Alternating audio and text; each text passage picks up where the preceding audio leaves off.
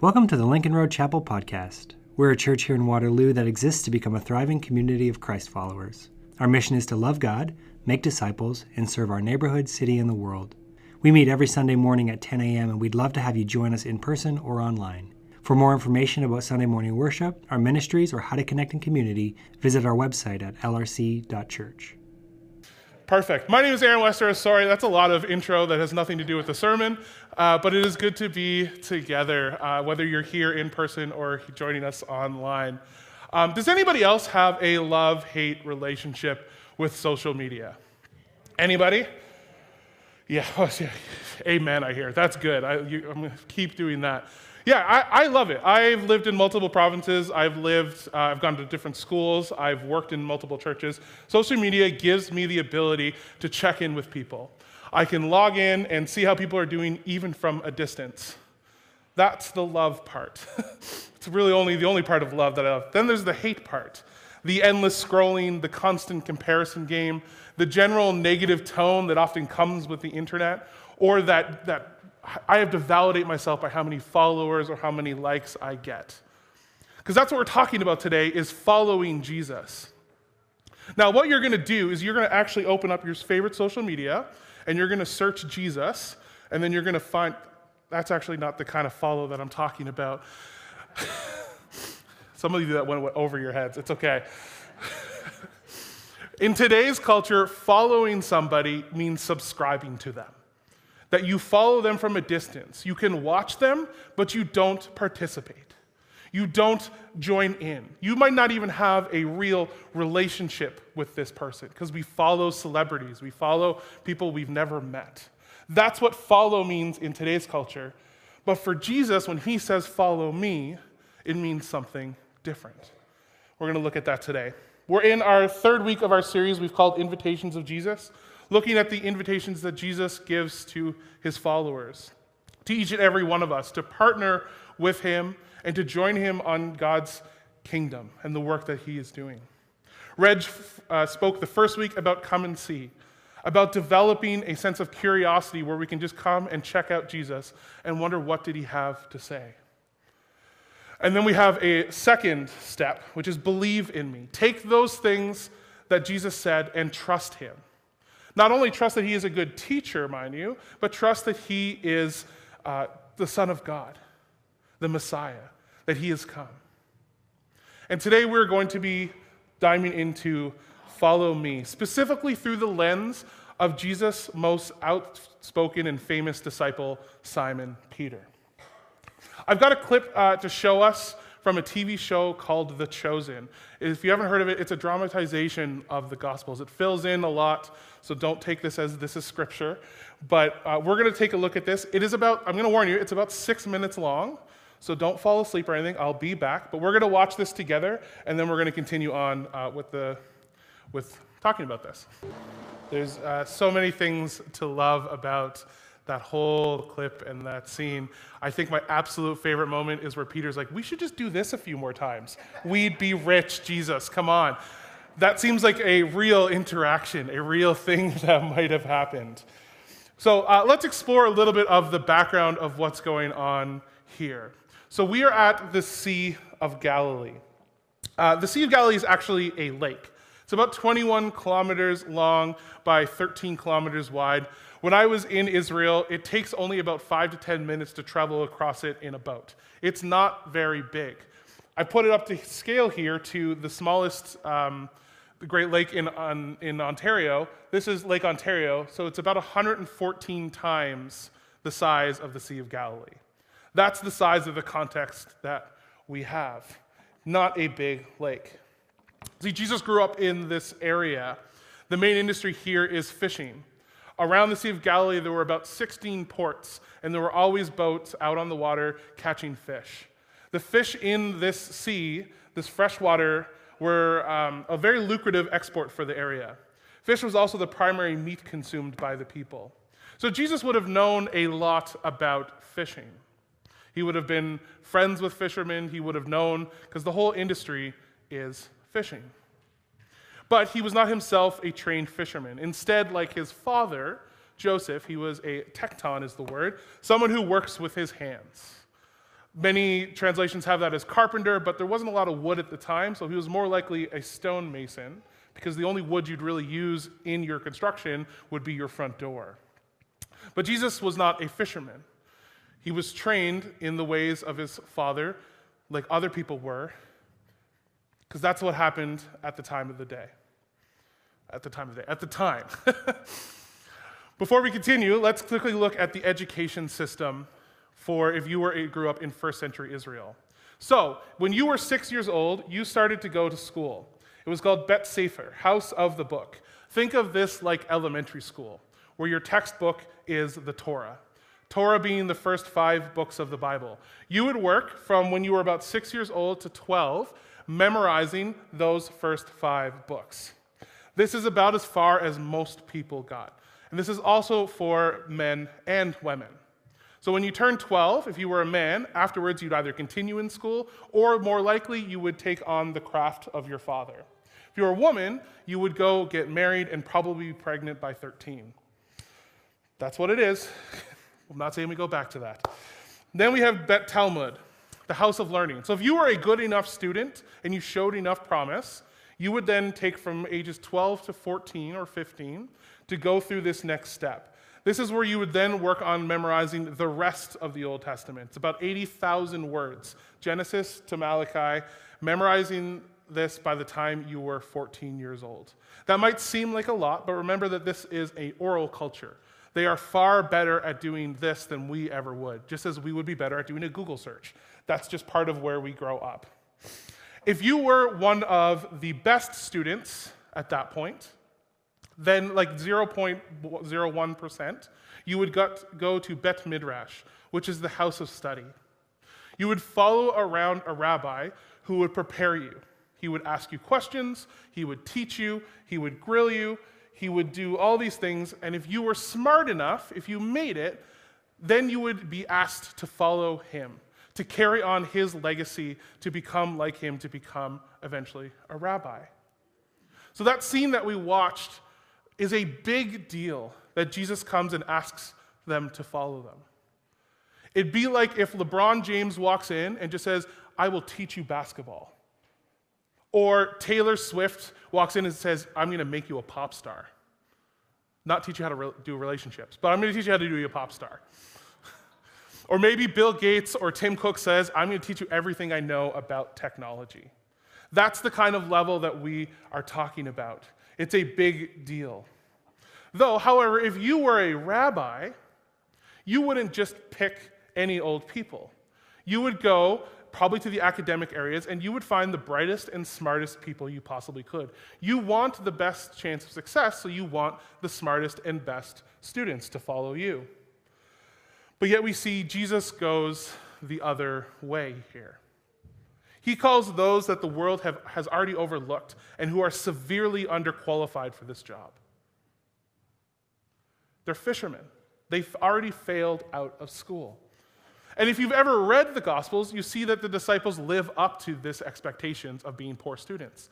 They ask very dumb questions. They miss the point all the time. They don't seem to get it. They're not good students. But that's part of what Jesus is saying to them. He's saying, I still believe in you. You can do this. And that's not a coach in the fourth quarter of a game pumping his team up when they don't have the talent.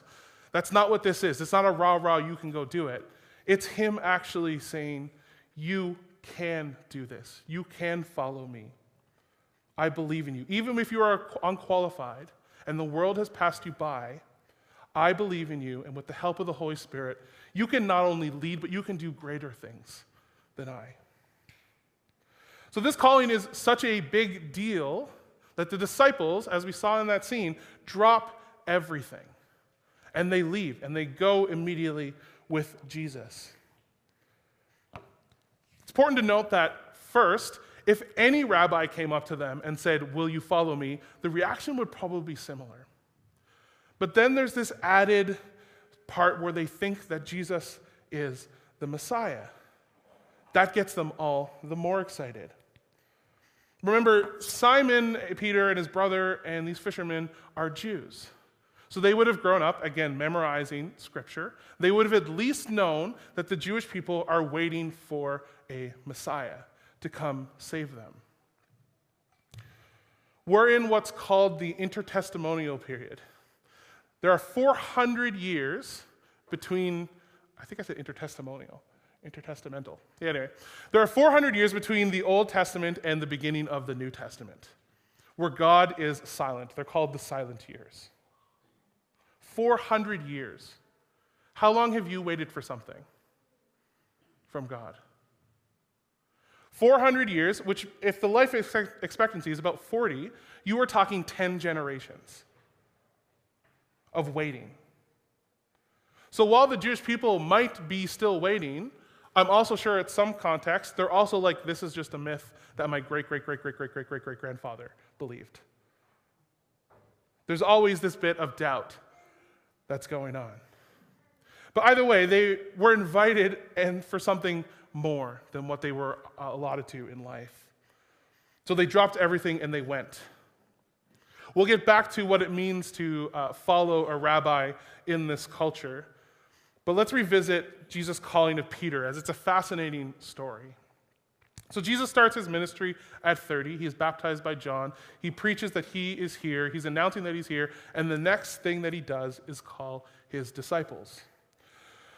This calling of Peter appears in all four Gospels, but there's some actual debate on what's going on here. Mark and Matthew, they don't give a lot of detail. They just say Jesus is walking by the sea. He sees Peter. He says, "Come follow me." Peter says, "Yes, I'm in. Let's go." That's all you really get in Matthew and Mark. Matthew does mention that his name has been changed to Peter as well. But then in John, it seems to introduce that Andrew and Simon actually met before the interaction. This seems to be Simon's first interaction with Jesus, where he's met and he's given a new nickname. If you want a very practical takeaway from today, when you first meet somebody, don't just give them a weird nickname and rename them. That is incredibly awkward, and it's going to leave a weird first impression. But yet that's what Jesus does here. He clearly speaks to Simon. He speaks over him, giving him a new name. But in John's account, he doesn't yet say, "Follow me." That invitation isn't extended. Throughout today's teaching, these verses are going to be coming up. I'm not going to read them all because we'd be here all day. You can find them in the YouVersion, or if you want, when you're following back on YouTube or the podcast or whatever, you will be able to read them. So those are there for your reading, but I just thought I'd mention that. I'm not going to read all the verses that appear behind me. The debate seems to actually expand when we get to Luke. Luke is kind of the scene that we watched in The Chosen. Because you have this calling of Peter saying, "Follow me," but you also have this added miracle with the nets and the fish. There are two different theories as to how do you treat these four accounts. The first theory is they're all the same telling. They're just telling different parts. So Matthew and Mark give an abridged version. John says that there actually was some context beforehand, and then Luke adds in this miracle. That is a wonderful theory. There's something beautiful about that. There's something wonderful about there's such a defining moment and an impact that Jesus had in their lives at this second that they decide to drop everything and go and follow him. I don't want to take away from that. The second theory, I like this one a lot, is that this is a process. It is telling a story over a few months. John tells us that they met beforehand and Simon was renamed. Then Matthew and Mark tell us about this calling, this first initial follow me of Jesus, to say, "Come and follow me." But then Luke is actually talking about a few months down the road. A different story that then calls back to what happened earlier in Matthew and Mark. A new calling that comes with this miracle of the provision of fish. Both views are accepted by scholars. Both views are, there's much debate on this. I went down a deep, dark rabbit hole of weird papers. I won't put you through that. But there's a lot of debate about this, whether or not it happened. I'm a fan of the second theory, and I'll tell you why. I think it reflects a human story of what it means to follow Jesus. I think this is actually how it would kind of happen. See, scholars that subscribe to this second theory think that this account in Luke happens about 3 to 4 months after Peter has been following Jesus. So he's been following Jesus along, and then something hasn't worked out. Something's not going right. It might just be that Peter is tired of not having answers to the questions, or maybe he just wants to go back to what he knows. I knew that life of fishing, that was my family's life. There is comfort in that. I want to go back to that. This is the identity that I have created. I am a fisherman, not this student. So I'm going to go back to that. He has taken the safe and logical path here. But then Jesus shows up again. And very similarly to what happened months ago, does this miracle and then calls Peter to follow him again. And not only does this miracle, what I find fascinating about this is kind of the reason I love it, it's he's speaking his language. He says to Peter, Peter, you understand fishing, but look what I can do in a second. I can do all of that you've done just really, really quickly, but I'm calling you to more. The reason I love this second theory is it's the story of Jesus who is inviting him back over and over again. You have failed, you have left, you've gone back to what you know, but I'm still going to invite you to follow me. It's here where I think Simon becomes Peter definitively, where he becomes a disciple of Jesus. This breakthrough moment of a God who won't give up on him. All right, what does it mean to disciple somebody, to follow someone in that culture? Well, discipleship is not something that Jesus himself invented. It was around in the Jewish education system. Again, those 0.01% of students who would join the Bet Midrash would then follow around a rabbi. This is not something new. But when someone says to follow me, it means 3 things. The first is that you learn the ways of your rabbi's yoke. You learn their teachings, you learn their theology, you learn their ways of interpretation. You start to end their sentences. You start to learn the way that they think. The second thing you do is you become like your rabbi. This is the heart and soul of discipleship, of following a rabbi, is imitation. You would follow your rabbi around, you would eat with them, you would, I'm not going to say sleep with them, that's weird. You would sleep near them. You would spend all your waking time around them because you wanted to pick up on what they were like in every single possible way. There's an old expression at this time that was, may the dust of your rabbi's feet fall on you. May you be so close that as they're walking, dust is falling on you. That's how close you wanted to be. Because your job was just to follow them around and become an imitation, a copy of them. And then the third thing, after all this following, after learning how to think, you would then carry on their mission.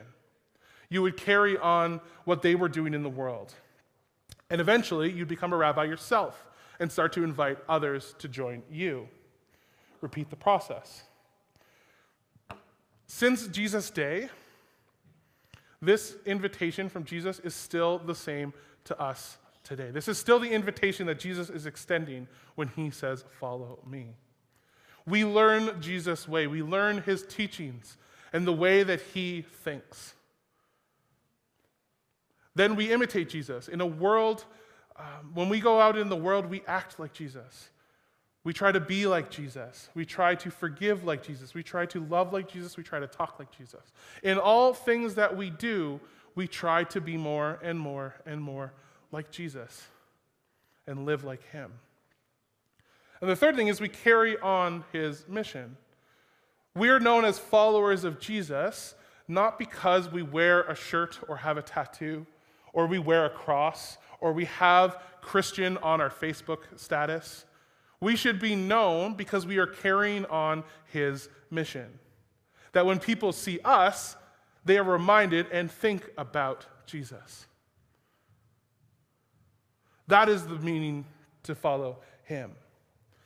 But unfortunately, we've created a culture where you can be Christian and not a disciple, as if discipleship is some future step for a more mature Christian, that once you've been in the church for a while, then you can be a disciple. Or we've created a Christianity that is comfortable in looking nothing like Jesus.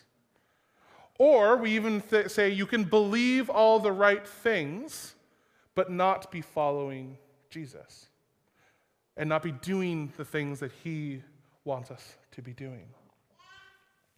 The invitation, don't get me wrong, is to believe in Jesus. As Red told us last week, it's to believe in the good news and God's kingdom. But the invitation does not stop there. This is an invitation to follow. An invitation that often might be 2 steps forward and then 3 steps back to fishing. This is an invitation that is something done in community with brothers and sisters who want the same thing, who are trying to be more and more like Jesus.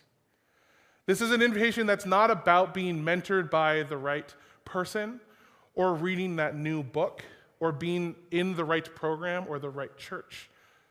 Those things can play into it, don't get me wrong, but it's about following Jesus, learning his way, being like him, and then carrying on what he would do in our place. The invitation for Jesus, for all of us, is follow me, be my disciple, apprentice under me, learn my ways, do like I would do, and carry on my mission. It would be very long if that's what he would say every time. He just says, follow me. All right, back to Peter. So Peter is following Jesus for the better part of 3 years. As close as he can, he's learning to imitate him. He still asks very stupid questions. He still misses the point all the time. He still fails all over the place. This is why I love the Gospels. They do not paint the disciples in a good light. If they can do it, I'm like, oh, maybe I can do it too. So on the last night that Jesus spent with his disciples, we have an account of the Last Supper where Jesus is telling his disciples what is to come. Now, earlier in John, we actually get an account where Jesus says, oh, this is what's going to happen, and then Peter corrects him. No, Rabbi, that's not going to happen. I love that moment. That's one of my favorite Jesus moments, where he's being corrected by his student about what is to come. But in this case, Jesus says, this is what's going to happen. I am going to die. And Peter says, I'm with you. All the way, Jesus, to death. I will never, ever, ever leave you. And then later that night, all the disciples deserted him.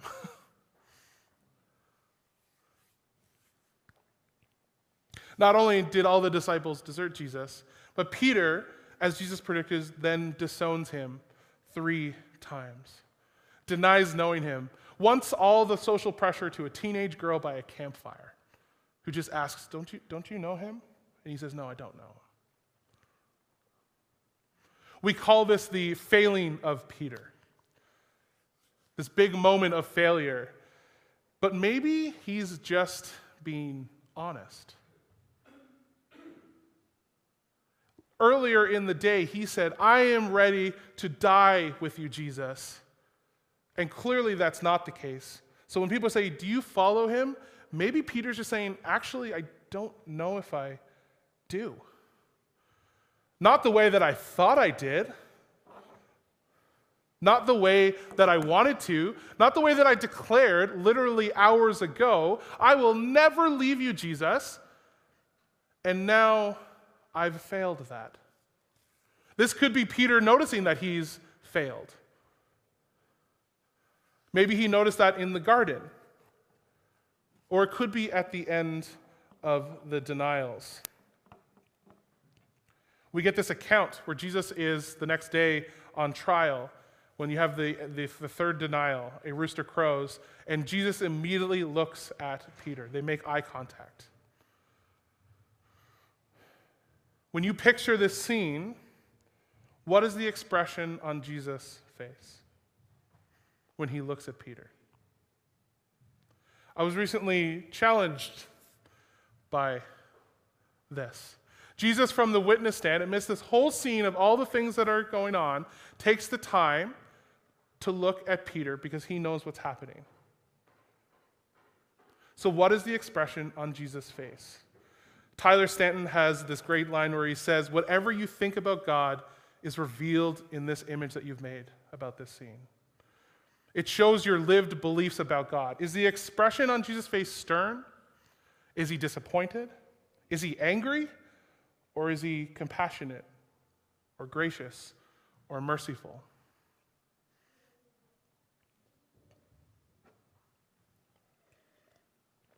Then after this failure, where do we find Peter next? Ding, ding, ding, he has gone back to fishing. He has gone back to what he knew, gone back to what he was comfortable in. Fishing might be the identity that Simon Peter has chosen for himself, but the two accounts that we actually get of Peter fishing, he's not good at this. It's a good thing that Jesus is calling him to more, because every story we get is like he caught nothing. That's literally your only job. But notice the similarity that we have in this account to that original calling in Matthew and Mark and Luke. You have the same miracle on the same sea with all the same people. And then as soon as Peter realizes this is Jesus, he jumps out of the boat and gets to Jesus first. And many people romanticize this. They're like, well, Peter is just so excited to see Jesus alive, he has to do that. That's his natural reaction. I think it's because he wants to get a little one-on-one time with Jesus first and clear the air. You know, Jesus, that denial thing, are we cool? Like, before all the other disciples join with him, he wants to make sure him and Jesus are still okay. We're still buds, right? So they sit down, Jesus and the disciples, and they have this meal of these fish that they were just caught. And then Peter and Jesus have this conversation. It's in John 21. Jesus asks him, "Do you love me more than these?" Now, what are these? Many people think these would be the other disciples. I think there's a lot of problems with that. First is Jesus knows that this is a group of people, of disciples, who constantly are bickering about who is first, who is second, who's on the left, who's on the right. They're constantly infighting about this. I don't think one of the last interactions that Jesus has with the disciples is him pitting Peter against the other ones. But don't you love me more? Oh, I don't know. It just doesn't sit right with me. I think it's more the fish. Peter, do you love me more than these fish? Peter, do you love me more than that identity that you have chosen to be a fisherman? Peter, do you love me more than that safe life that you know? That life of comfort and control? Peter, do you love me more than your own life and desires? To give up maybe what you want and follow me. That's what I think Jesus is tapping into here. He then asks it 2 more times. Do you love me? Do you love me? Notice here, Jesus actually also calls him Simon. I don't think that's to shame Simon Peter. I think it's to literally call out who he has chosen to be in this moment. He has gone back to fishing. He's denied Jesus. He's returned to that old life of Simon. So that's what Jesus calls him. It is just owning that, calling it out so that he can heal it and redeem it. See, this is Peter's legacy. Well, what have I done to my tablet? Perfect. This is Peter's legacy. It's not what he can do. It's not the accomplishments that he does. It's the grace that's extended to him. Being unqualified from the beginning, but called to follow. Having lots and lots of moments of shame and failure, but still forgiven. Peter has learned from Jesus for years, but in this moment, he's now experiencing love and grace beyond what he can imagine. He's going from things he knows up here to things he can feel in here. And it is here where we see the healing, and Jesus reinstates him, all with the original invitation of follow me.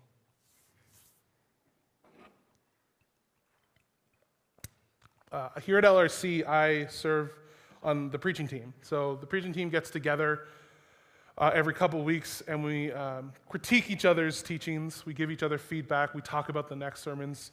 These are all the things that we do. And one of the feedback that I often get when I speak is that I don't give, this is from our resident old person, David, apparently. I don't give a lot of application stories. I don't come up here and say, this is how you're supposed to apply this to your life. And I'm saying this because I do that a little bit on purpose. Because I can get up here and I can say, this is what it means for me to follow Jesus, but I can guarantee you my story is different than your story.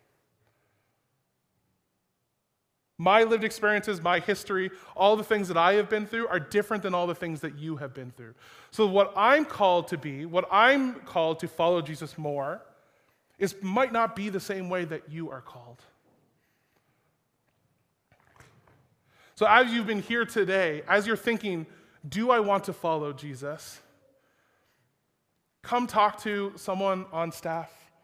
Talk to a life group leader.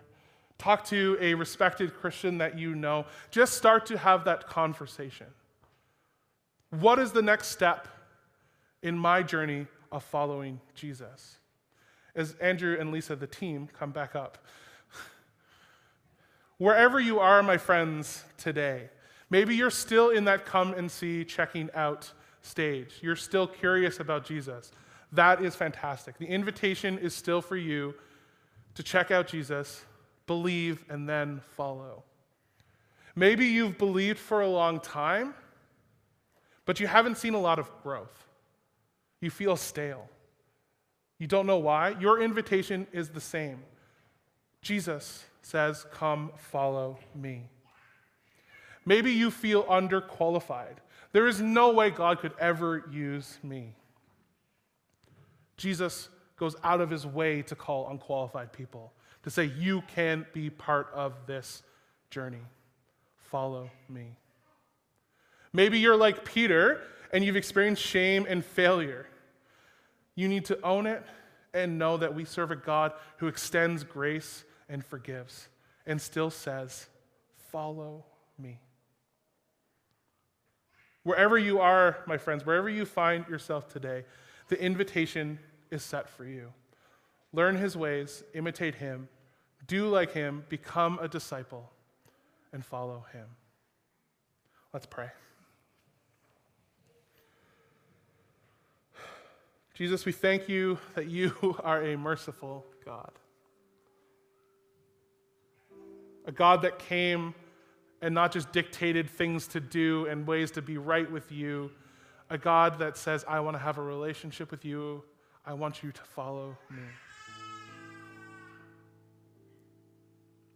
Father, wherever we are in this journey, may you spur us to be more like Jesus, to learn to his ways more, to do like him, to think like him. Father, may you call each of us to partake in this journey, to follow you. In your name we pray.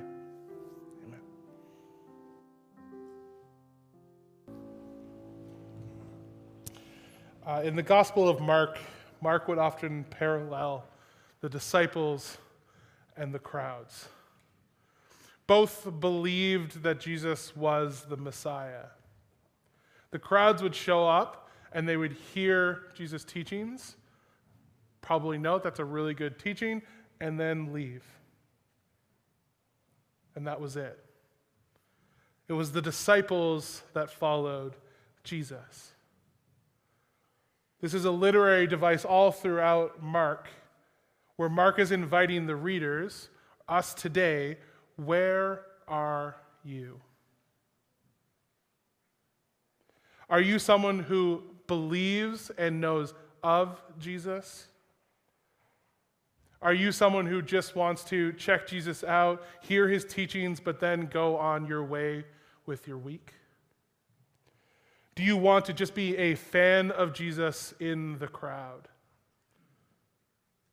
Or do you want to be a follower of Jesus?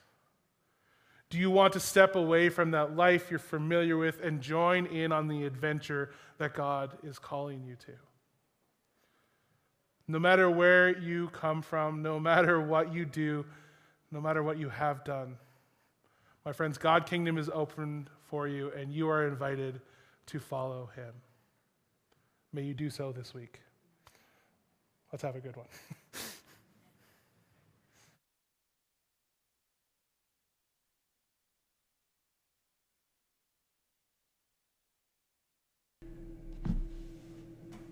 Thanks for listening today. If you have any questions or thoughts on this teaching, feel free to reach out because we'd love to connect. For more information about our church and all the things happening in the LRC community, you can visit our website at lrc.church. See you next time.